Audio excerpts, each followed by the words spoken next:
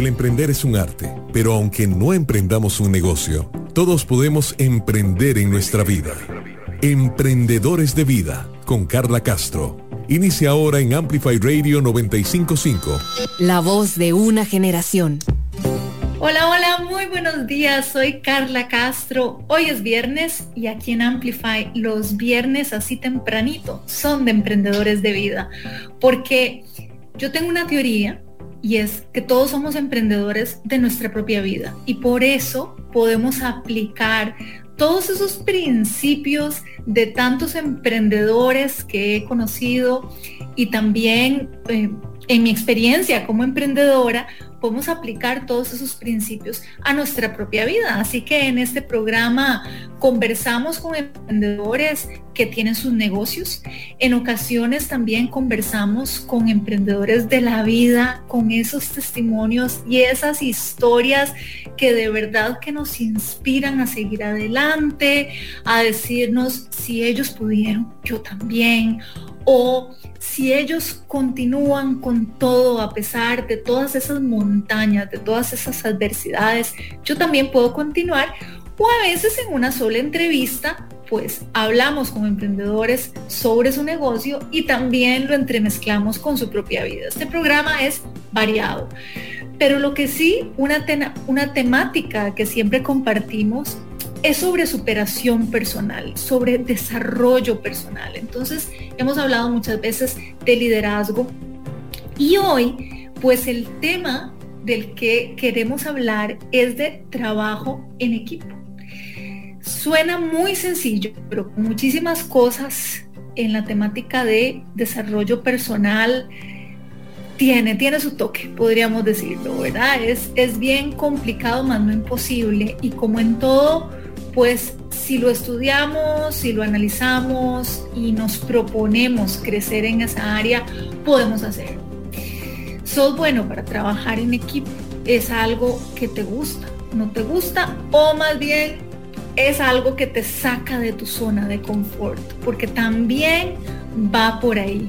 Bueno, vamos a conversar un poquitito sobre esto en nuestra sección Entiende tu mente, y también en el programa vamos a entrevistar y a charlar un rato con Jessica Salazar, quien es coach ejecutiva, y ella precisamente se dedica a todo lo que es gestión de cambio en las organizaciones, cuando quieren implementar nuevas tecnologías, y tienen que comenzar por las personas, porque son las personas las que hacen una cultura organizacional, y todo cambio pues requiere tratar primero con las personas y con el conjunto de personas para lograr ese trabajo en equipo. Así que introduzcamos este tema y así nos entendemos un poquito más. ¿Por qué actuamos como lo hacemos? Entiende tu mente. En Emprendedores de Vida, por Amplify 95.5. Bueno, trabajo en equipo.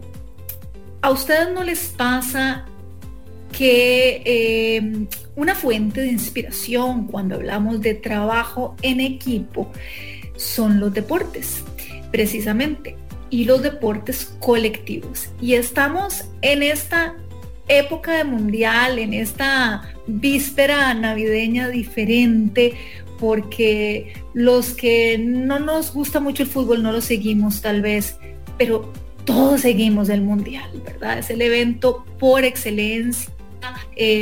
Los niños, las niñas lo disfrutan a plenitud, y bueno, y también los que son fiebres del fútbol pues lo disfrutan a plenitud.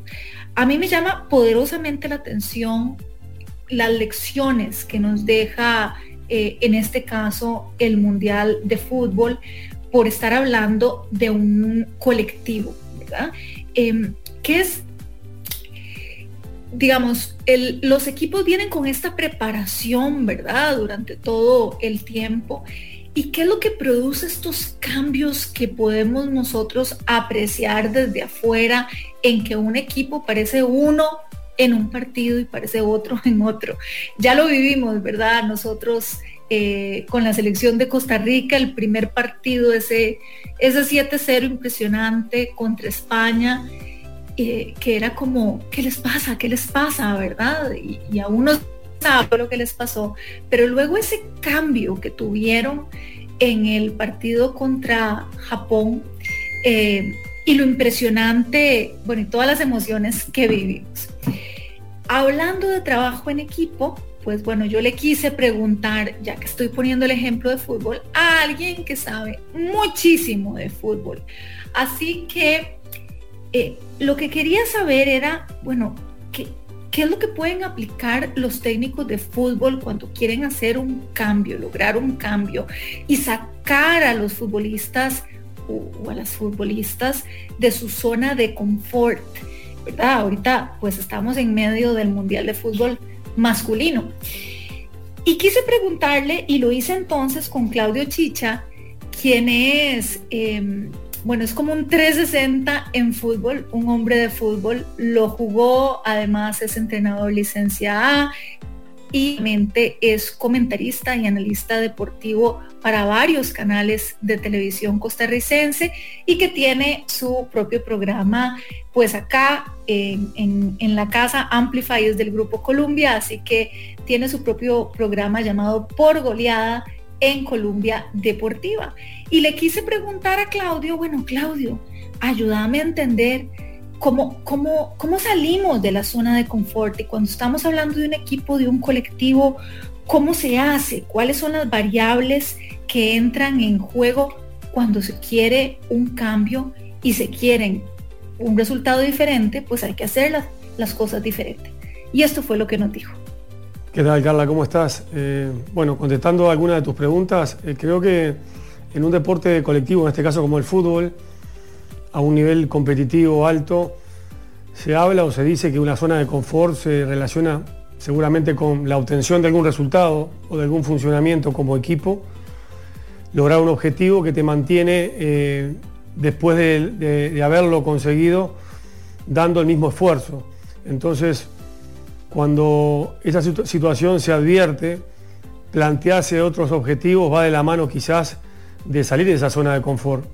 Es muy complicado porque cuando se detecta y el entrenador quiere atacarla, hay una resistencia primero a asumir de que todo lo que se hace no es lo que se debería hacer porque no alcanza o porque no existe una capacidad de superación. Entonces por ahí está relacionado, creo que la identificación es justamente esa y empezar a intentar aplicar algunas estrategias de cambio. El cambio puede ser individual llevado a lo colectivo, es decir, cualquier futbolista, empleado, operario, en este caso, de una organización, que en esta situación es un equipo de fútbol, tiene una función específica, pero obviamente que la aplicación de cambios para determinar salir de esa zona que te hace sentir seguro porque cumplís con tu función, ejemplo, una función de orden táctico dentro de un equipo, y crees que lo estás haciendo bien, y eso ya ayuda al equipo.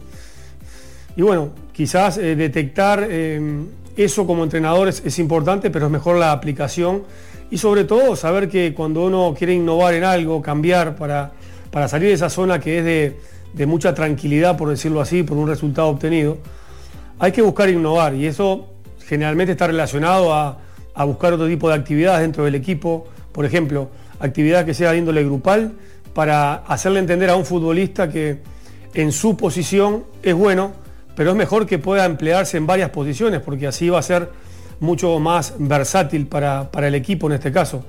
Buscar eso, salir y elevar un poco el nivel requiere, por supuesto, en este caso del futbolista, una mayor información, tener muchas más herramientas. Y para eso estamos los entrenadores, ¿no? Decirles cuáles son las virtudes que tiene, cuáles podría desarrollar mejor. Y creo que hay algo muy elemental y que a veces es complicado de digerir y es convivir con el error. El error también es parte de un aprendizaje y cuando uno quiere innovar en algo, cambiar ciertas cuestiones para mejorar, el error o la prueba y el error también va a estar presente. Lo importante es saber que el objetivo es más poderoso que en el camino tengas alguna situación desfavorable. En un equipo de fútbol, conseguir que en este caso un futbolista de campo entienda de que puede ser muy productivo en 2 o 3 posiciones es un elemento alto, superlativo, que le da otro nivel al equipo. ¿Por qué? Porque va a determinar de que la ausencia de uno de los futbolistas no va a ser determinante. Y también va a hacer que el colectivo, o sea, los demás compañeros, entiendan de que todos pueden hacer un poquito la función del otro, aunque no sea la específica, porque te va a hacer ampliar el rango de posibilidades para ayudar a tu equipo y sobre todo salir de esa famosa zona de confort. He sido un poco amplio en la respuesta, pero creo que por ahí va un tema de detectarlo, es por el logro de un objetivo determinado y se estanca el rendimiento del equipo. De ahí hay que buscar alternativas, algunas de las que te conversé hace algunos instantes. Bueno, entonces, como nos lo dijo Claudio, para salir de la zona de confort, a veces se cree que dando el mismo se puede lograr, y pues Claudio ahí nos cuenta que no, ¿verdad? Que tal vez la clave está en plantearse nuevos objetivos, el hecho de que el entrenador tiene una visual un poco más amplia del panorama, o sea, los entrenadores pueden ver el bosque y tal vez los que están dentro de la cancha ven solo el árbol lo más próximo. Entonces, hasta cierto punto tienen que confiar en este trabajo de estrategia. Otra cosa de lo que nos dijo, bueno, innovar, que no hay innovación sin cambio, la verdad. Entonces, nos habló un poco de innovación y el cómo los futbolistas pueden estar acostumbrados a jugar en una sola posición y tal vez lo que se les proponga, el cambio, se les pida mayor versatilidad y poder jugar en diferentes posiciones. Para reflexionar, ¿cuántas veces nosotros jugamos en diferentes posiciones? Estamos totalmente acostumbrados a jugar nuestro rol. Bueno, ahí es donde viene el cambio. Luego la convivencia con el error, ¿verdad? Que es tan importante y vamos a hacer un programa para hablar del fracaso y del error, pero la innovación y la cultura del cambio pide una tolerancia al error para poder arriesgarse, ¿verdad? Y de eso nos comentaba Claudio un poco más. Y bueno, ampliar el rango, ¿verdad? Abrirse. Así que qué interesante todo esto que nos comentaba para poder entender cómo el trabajo en equipo es tan importante cuando somos parte de algo, de un conglomerado de personas que, por ejemplo, en una empresa o tal vez en nuestra empresa, en nuestro emprendimiento, tenemos un grupo de personas y queremos que funcione y que trabajen en equipo. Bueno, pues estamos hablando de una cultura y de un conjunto de personas donde hay que meternos un poco, adentrarnos un poco en cómo están pensando, cómo se está liderando y de qué manera entonces se puede fortalecer ese trabajo en equipo. Ya vamos a conversar un poco más con nuestra invitada de hoy, Jessica Salazar, sobre este tema de trabajo en equipo. Y bueno, recordarles que sobre este tema y sobre tantos otros de desarrollo personal hablamos aquí en el programa en Emprendedores de Vida, y pues invitarlos a que me sigan en la página web www.emprendedoresdevida.com. Ahí pueden buscar más información acerca de las conferencias, charlas, capacitaciones, que hoy dos temas: cultura de cambio, innovación, distintos temas de desarrollo personal, mentalidad creativa.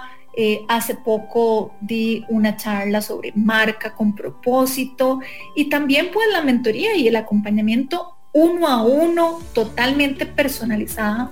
Si sos emprendedor o emprendedora y buscas ayuda no solamente en la parte técnica de negocios, así también en la parte de acompañamiento como coach, entonces diríjanse a la página web emprendedoresdevida.com o me escriben Carla Castro, Carla con C, @emprendedoresdevida.com, o me siguen por Instagram, Carla con C _Castro_Lizano, o en Facebook Carla Castro CR, y ahí estamos en contacto para ver en qué les podemos ayudar. Bueno, y continuamos y venimos con nuestra invitada de hoy para seguir hablando de este tema de trabajo en equipo. Emprendedores de Vida, con Carla Castro, en Amplify 955. Hola, soy Sofi. Los invito a mi espacio Canalizando Amor, en donde estaré compartiendo tracks de electrónica para aumentar las frecuencias energéticas y estaremos hablando de la importancia del amor incondicional y la gratitud, ofreciendo herramientas para afrontar los pensamientos negativos y empoderar los pensamientos positivos. Todos los jueves a partir de las 7 de la mañana en Amplify Radio. Canalizando Amor con Sofi Barrientos. Amplify Radio 955, la voz de una generación. Emprendedores de Vida, en Amplify 955. Y llegó el momento de presentarles a nuestra invitada de hoy en Emprendedores de Vida. Es una persona que admiro muchísimo, que he seguido su carrera, que hemos sido, digamos que trabajamos al mismo tiempo en INCAE, pero con Jessica vamos a hablar de todo y mucho. Jessica Salazar. Jessica es coach ejecutiva y mentora, entre muchas otras cosas, pero ya vamos a hablar de todo un poco. Bienvenida, Jessica, buenos días, gracias por estar con nosotros acá en Emprendedores de Vida. Muchas gracias y gracias por permitirme compartir. Esos siempre son espacios que llenan y que le recuerdan a uno el valor y el coraje que se tiene que tener para emprender. Así es. Bueno, aunque el tema que quería compartir con vos hoy, y lo estuve mencionando en la introducción del programa, es el hecho de darle más cara, darle mayor significado a lo que es el trabajo en equipo. Y aprovechar y hablar un poco de cuál ha sido tu acompañamiento y algunas de tus experiencias en empresas, precisamente dando este mensaje y coachando equipos de trabajo. Pasa mucho, el otro día que estaba dando una charla y me pedían que hablara sobre cómo pensar fuera de la caja. Uno diría, estas son como frases hechas, ¿verdad? Ya nos cansa escuchar, es que hay que pensar fuera de la caja, pero realmente ¿qué significa pensar fuera de la caja, verdad? Porque puede ser que no sea todo lo que estamos pensando. Creo que lo mismo pasa con trabajo en equipo.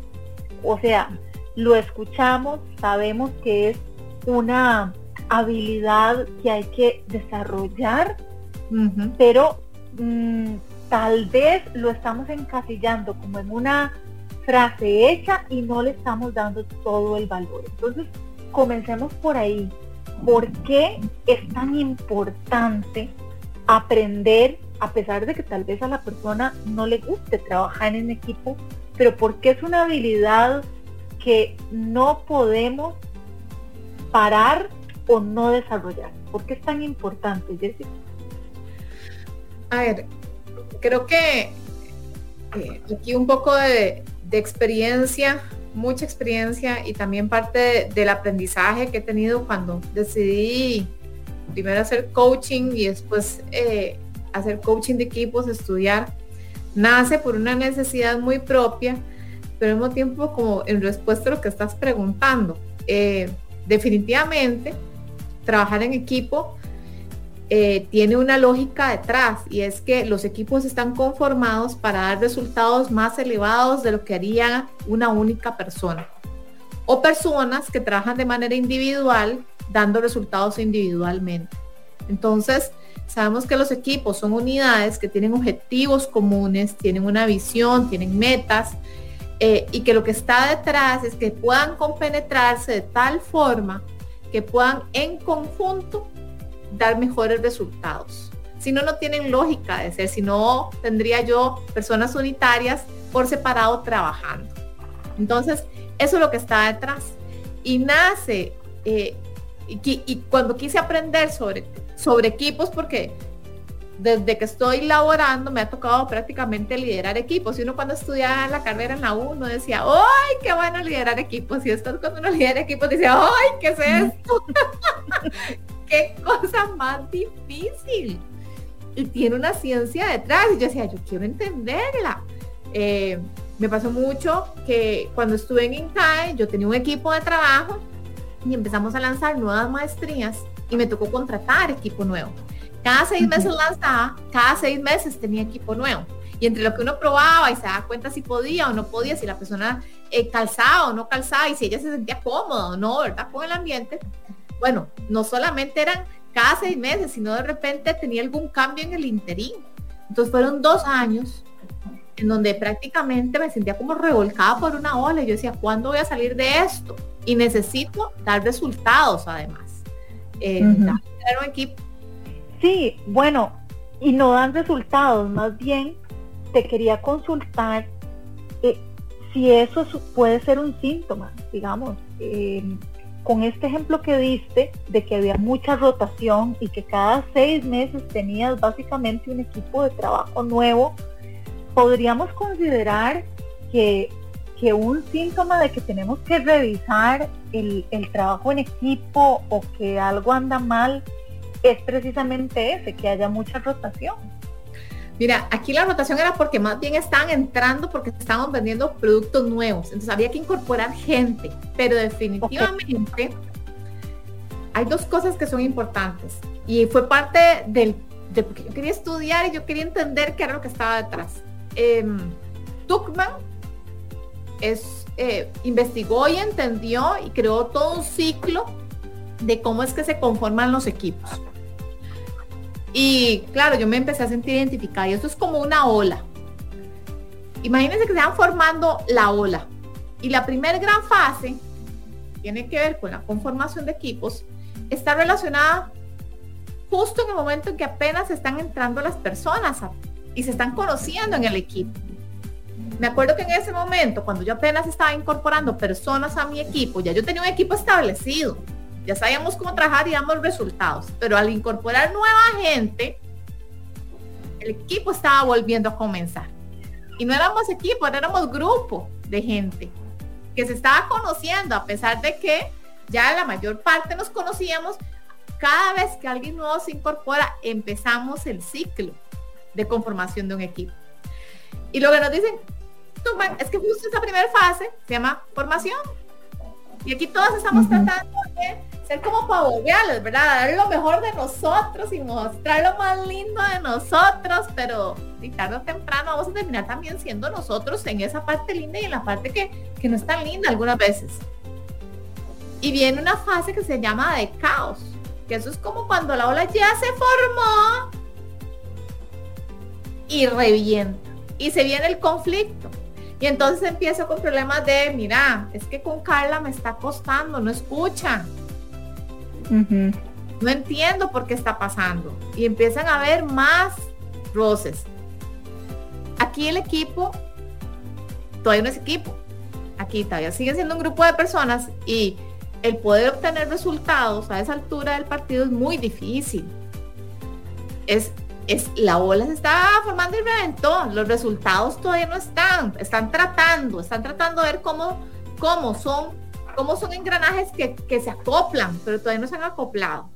Y el líder tiene un papel muy importante. El líder en la fase anterior, en la primera, va dirigiendo, porque todavía aquellos están apenas conociendo. En esta fase, que revienta la ola y que lo que hay es conflicto, es muy coach. Tiene que escuchar, tiene que ir y haber hecho su trabajo de entender quién es quién, para conocerlos. Y para, a través de preguntas, que ellos vayan también entendiendo qué hacer. Pero no se les puede ir diciendo todo, tienen que ir descubriendo. La tercera fase es cómo salimos del conflicto. Aquí quisiéramos una fórmula mágica, ¿verdad?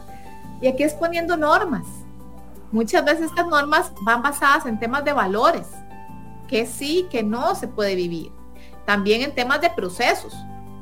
También en temas de regulaciones que queremos tener. Pero es parte, y muchas veces en este momento los equipos se sientan y redactan un código de camerino, redactan esas reglas. Algunas veces no lo hacen, pero aquí la recomendación es que se sienten y lo piensen y hablen de frente y logren construirlo, porque si no van a seguir en la fase de caos, no lo van a hacer. Y se tienen que recordar, porque lo que uno escribe uno lo recuerda. Y la última, y aquí el líder es facilitador, tiene que permitir que las cosas vayan fluyendo. Y la última fase es cuando ya ahora sí son equipo. Y empiezan a dar resultados. Y por supuesto, si no estoy dando resultados, regrésense. Pongan las barbas en remojo. Y el primer síntoma que uno empieza a ver son los resultados. Algo no está sucediendo. Y lo otro, uno empieza a analizar la comunicación. Por ahí uno empieza a entender qué se están diciendo, qué no se están diciendo. Y uno empieza a ver las interacciones. ¿Quién habla con quién? ¿Cómo no hablan? Y hay diferentes herramientas que uno puede utilizar. Pero la comunicación, y ahorita les cuento cómo conformarlos, pero la comunicación es clave para entretejer todo entre los seres humanos al final. Ahora, antes de entrar en esa parte, claro, de la comunicación y ahora que nos señalaste estas 4 fases, si estamos teniendo problemas para trabajar en equipo, comencemos por la persona. ¿De qué manera yo podría revisar si hay cuestiones mías, digamos, que me están impidiendo, ¿verdad?, a mí poderme integrar a un equipo? ¿Cuáles son esas señales o esa reflexión que la persona podría hacer para ver si es ella misma el problema? Uy, eso es un examen de conciencia muy duro, pero toca poner las barbas de nuevo en remojo, porque sí, muchas veces somos nosotros. Cuando trabajé de cerca con Neil, que fue mi profe en coaching de equipos y además mi compañero haciendo un muy bonito proceso de coaching de equipos que hicimos juntos. Él decía, lo primero que tenemos como seres humanos que tratar de comprender es si nos estamos dejando ver. ¿Quiénes somos nosotros? ¿Quiénes realmente somos nosotros? Nuestras cualidades, nuestras virtudes, nuestras habilidades. Hablamos de aquellos superpoderes, en qué sí somos buenos, en qué tengo que reconocer con muchísima humildad que no. Todo suele comenzar con buenas conversaciones. Las estoy teniendo, las estoy permitiendo. En esas conversaciones me dejo ver quién soy, cómo las estoy generando. Las conversaciones tienen varias cualidades. Aquí ojo y escuchen bien, a ver, y háganse un examen de conciencia personal. Muy fácil siempre ver hacia afuera. Vamos para adentro primero. Son positivas, y aquí las conversaciones, por ser positivas, no es que yo digo que sea todo, es que tienen una buena intención detrás. La comunicación es positiva, es asertiva, busca generar conversación o busca ser cortante, distante. ¿Cómo es la calidad de mis conversaciones? En mis conversaciones escucho o bloqueo. En mis conversaciones hago silencios para permitir a los demás hablar. Y así mi reflexión individual también la puedo llevar al equipo. ¿Qué está pasando con las conversaciones y la calidad de las conversaciones en el equipo? Luego de esto, y yo les decía, por eso es tan importante, son tan importantes las conversaciones, porque las conversaciones van a permitir conexiones entre los seres que están conformando. Somos seres humanos al final. Los que estamos ahí en ese equipo, todos son seres humanos. ¿Okay? Estamos permitiendo generar conexiones a través de relaciones positivas. Nos permitimos eso. ¿A dónde estoy almorzando? ¿Con quién estoy almorzando? Me estoy dando ese espacio para sentarme a trabajar con alguien más y conocerlo o conocerla. Entonces, es súper interesante. Nos pasó con una empresa, nos llama. Ellos habían empezado a trabajar en un edificio donde cada quien tenía su oficina. Y en cada una de sus oficinas, pues habían cada equipo entablado sus interacciones. Se trasladan del lugar y en el lugar habían creado zonas comunes. Y el gran problema que ellos habían identificado es que el mobiliario no permitía que la gente llegara. Tenía una mesa y todo. Y su gran preocupación era, la gente no está usando las zonas comunes. Entonces era un problema del mobiliario. Entonces, hay que irse un paso para atrás. El mobiliario puede resolver, pero el problema no está ahí. Entendamos cuál es el problema. ¿Cómo venían? ¿Dónde venían las relaciones? ¿Quién con quién hablaban? ¿Dónde estaban? ¿Qué no estaban hablando? Se estaban relacionando entre ellos antes de trasladarse, porque trasladarse de un edificio genera cambios en las interacciones. Y las estoy promoviendo. Por eso el cafecito de la mañana a la tarde no es una pérdida de tiempo. Además de la pausa activa que hay que hacer, pero no es una pérdida de tiempo. Permito que en el pasillo se hablen cosas importantes. Por eso de repente regresar unos cuantos días a la presencialidad, si estoy totalmente virtual, puede favorecer eso. ¿Okay? No es por el control, es por la conexión que tengo que generar para poder... Qué bueno ese ejemplo, Jessica, porque, bueno, precisamente varias empresas han estado anunciando que a partir ya del próximo año vuelven a la presencialidad, digamos, 4 veces a la semana. Tal vez habían permitido, como en esta transición después de la pandemia, decir, bueno, solo vengan a la presencialidad 2 veces a la semana, pero como que ya varias empresas han anunciado que no, que vuelven ya de 4 veces por semana, es, ¿verdad? Como un 80%. Ahora, ¿qué pasa? Y ahí es donde sí podríamos entender si esa habilidad de trabajo en equipo fuera de la virtualidad, porque no es lo mismo, hablaste de conexión y por eso pongo el ejemplo, tal vez no es lo mismo, la misma conexión virtualmente a presencialmente, y entonces tal vez en ese momento nos damos cuenta que hemos perdido como esa capacidad de socializar, de conexión, y que necesitamos trabajarla. O, para poner otro ejemplo, las personas que dicen, es que yo puedo solo, es que a mí me gusta trabajar, yo me siento más cómodo trabajar solo. Y es como, no, es que eso no es opción, ¿verdad? O sea, la misma empresa te empuja, o si estamos hablando de emprendedores, pongamos el ejemplo de un emprendedor también, como otra posibilidad. No se puede levantar una empresa solo, así que tal vez en la primera etapa será el emprendedor o la emprendedora sola, ¿verdad?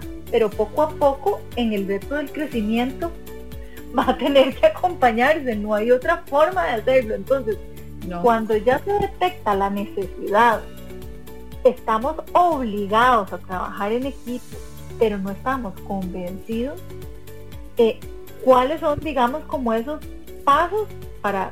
O sea, yo sé que tal vez lo has dicho, pero estamos un poco como resumiendo, ¿verdad? En los que la persona tiene que trabajar por fuerza. Sí, como les conté antes.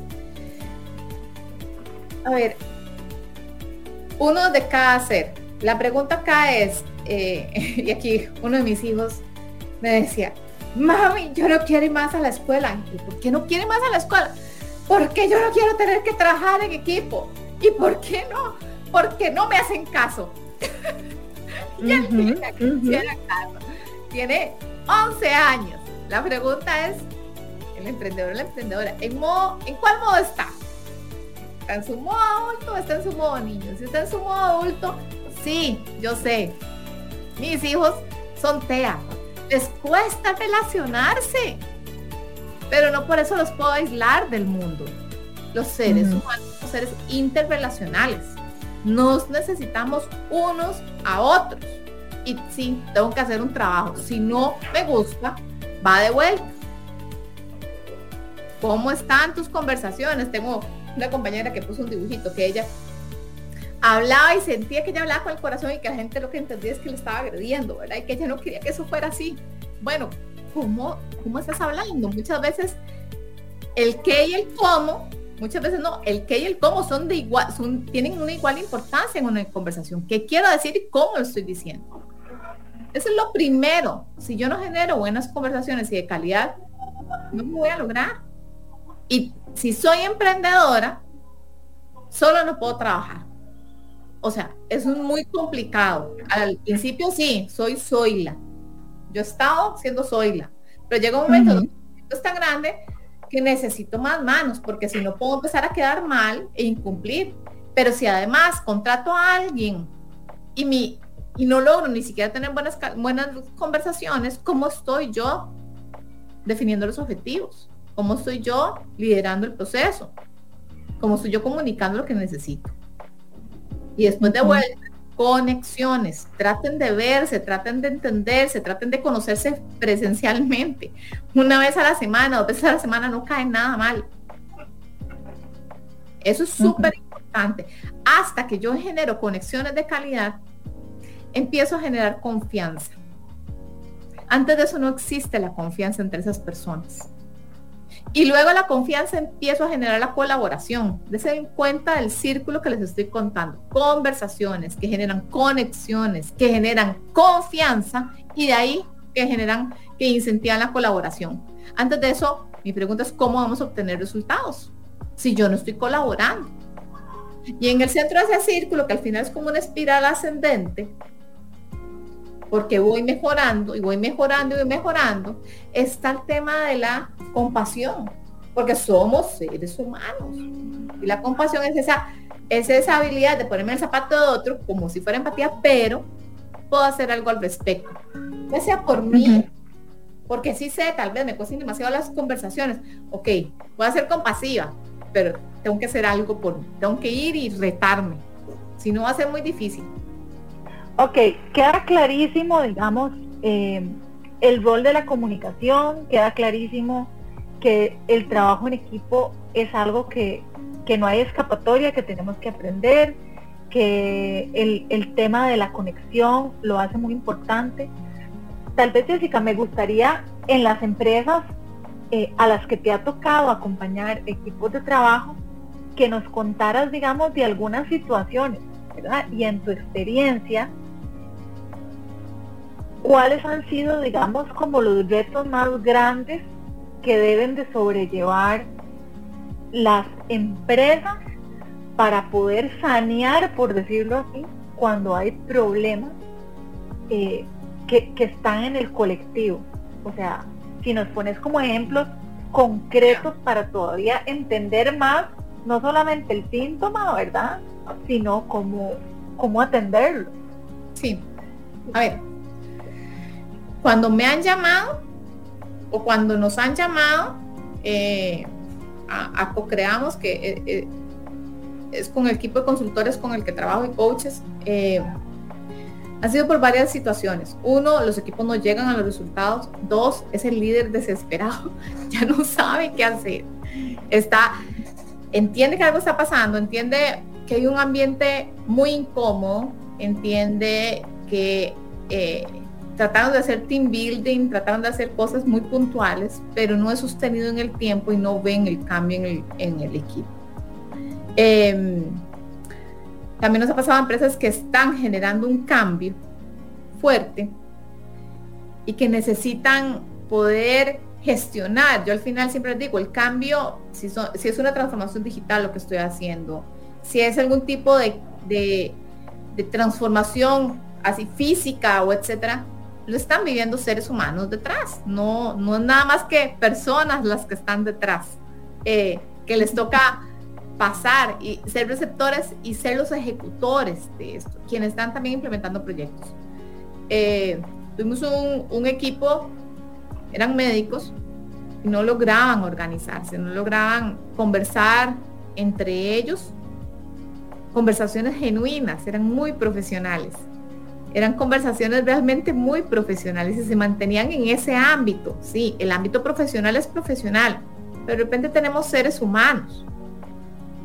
Tenemos que comprender que esos seres humanos tienen miedos, tienen preocupaciones, venían saliendo de una pandemia que, bueno, no hemos salido, pero les tocó muy duro y necesitaban volver a constituirse como equipo. Pero definitivamente lo primero que se dieron cuenta es la calidad de cómo se estaban hablando y lo que no se estaban diciendo y lo que sí se decían en los pasillos, y que era algo muy difícil de controlar, y trataron de llegar a pactos. Hay algo que se llama las 5 disciplinas, que también lo pueden buscar de los equipos, y el primero es que tenían que entender, háganse esta pregunta como equipos: ¿cuál es la misión? ¿Por qué estoy aquí? O sea, ¿cuál es ese gran mandato que tengo de la organización que yo debo cumplir? Y se van a dar cuenta que cada miembro de equipo lo contempla distinto. pero tienen que todos hablar un mismo idioma, porque si no son una torre de Babel. Y luego empiezan, ahora sí, cuáles son los valores que yo quiero vivir como equipo y cuáles son los valores que cada individuo aporte, y eso fue parte del trabajo que hicimos con ellos. ¿Qué quería aportar cada uno? Sus propios valores que aportaba. Y lo trajeron, y con base en ese pool de valores escribieron sus propios valores como equipo, y se iban al RAE, a la Academia Española. No, el respeto significa esto. No. ¿Qué es el respeto para ustedes? Yo sé que la Real Académica Española tiene su propia definición del respeto, pero ¿qué es el respeto para ustedes? Y entonces lograron redactarlo y empezaron a generar acuerdos de que sí y de que no, pero tiene que haber un compromiso detrás para poder generar el cambio. Yo puedo escribir todo, pero realmente el cambio que quiero yo como ser humano dar, porque esto no es si el otro lo cambia, es que lo único que usted puede cambiar es a usted mismo. El entorno es como es y asentimos a eso. Así es. Yo solo puedo cambiar yo. Pero esto es como una red, ya les conté, somos seres interrelacionales, estamos realmente conectados por una red más allá de lo que uno logra ver, y si yo jalo un puntito en la red se mueve. Si yo genero un cambio, el resto de la red se va a empezar a mover. ¿Cuál es ese cambio que yo sí quiero generar y que yo me comprometo a hacer? Porque comienza por yo, no comienza por el otro. Entonces, eso fue un caso específico que nos tocó. Otro, un equipo que se estaba conformando y apenas se estaba conformando. Ya había escuchado sobre el coaching de equipos y una vez nos llamó y lo acompañamos a definir. También tenían problemas de que una de las personas no estaba llegando y no se lograba compenetrar. Entonces lo sentamos, empezamos, pero se estaba conformando, estaba en esa primera fase, y les ayudamos a definir el objetivo, los valores, y les ayudó para poder tener claro y empezar con una normativa entre ellos de cómo querían dar los resultados, y entendieron su responsabilidad para con la organización, porque de vuelta el equipo responde, es un sistema que responde a un gran sistema. Los equipos en una empresa son como los sistemas que conforman el cuerpo humano. Entonces tenemos el sistema nervioso. Jessica, entonces, si tuviéramos que hacer un resumen, así como paso 1, paso 2, paso 3, paso 4, para poder fortalecer nuestra habilidad de trabajo en equipo, ¿cómo podemos hacer este resumen? Primero, introspección. Ve para adentro. Analícese. Entienda. De vuelta. Calidad de las conversaciones. ¿Cómo las estoy generando? ¿Estoy ayudando o no estoy ayudando? ¿Tengo interés? ¿No tengo interés? ¿Me estoy dejando ver? Luego, calidad de mis conexiones. ¿Cómo estoy yo fortaleciendo esas conexiones? ¿Estoy permitiendo que eso suceda o no estoy permitiendo que eso suceda? Esto me ayuda de vuelta para la confianza. ¿Estoy logrando confiar? Si no estoy logrando confiar, váyase los pasos atrás y entienda por qué no tengo confianza. Y eso es la base para tener colaboración y ahí poder trabajar en equipo. Antes de eso, es muy difícil. Ok, genial. Bueno, Jessica Salazar es coach ejecutiva, es mentora. Jessica, ¿dónde te pueden seguir? ¿Dónde te pueden ubicar para conocer un poco más de tu trabajo y tu contenido? Muy bien, muchas gracias. En LinkedIn me pueden encontrar como Jessica Salazar, Ocampo, es mi segundo apellido, y ahí ya me pueden seguir. Estamos con Co-Creamos Levantando, y ahí me pueden buscar y yo suelo responder muy rápido. Así que por ese medio me pueden localizar o bien a mi correo personal, que es jessica.salazar.ocampo@gmail.com. Listo. Bueno, muchísimas gracias, Jessica, y vamos, o sea, de verdad que cerramos esta conversación teniendo mucho más conciencia de cómo tenemos que trabajar nosotros primero para poder trabajar mejor en equipo, y además de la importancia de las conexiones, ¿verdad? Y eso también el liderazgo, Adam Grant decía que si a uno no le importan las personas, entonces será muy difícil que a esas personas les importe tu misión o tu propósito o les importe algo, ¿no? Entonces, tenemos que nosotros demostrar que nos importan las personas, y al final el trabajo en equipo es trabajo entre personas. Entre Qué bueno. Exactamente. Muchísimas gracias, Jessica. Bueno, y así llegamos al final de Emprendedores de Vida. Recordarles que pueden escuchar todos los episodios a través de la página de Amplify, amplifyradio.com. Ahí buscan programas, buscan Emprendedores de Vida y ahí van a poder ver todos los episodios. También pueden escuchar los episodios por Spotify, Google Podcast o Apple Podcast. De verdad que ha sido un gusto. Nos escuchamos el próximo viernes.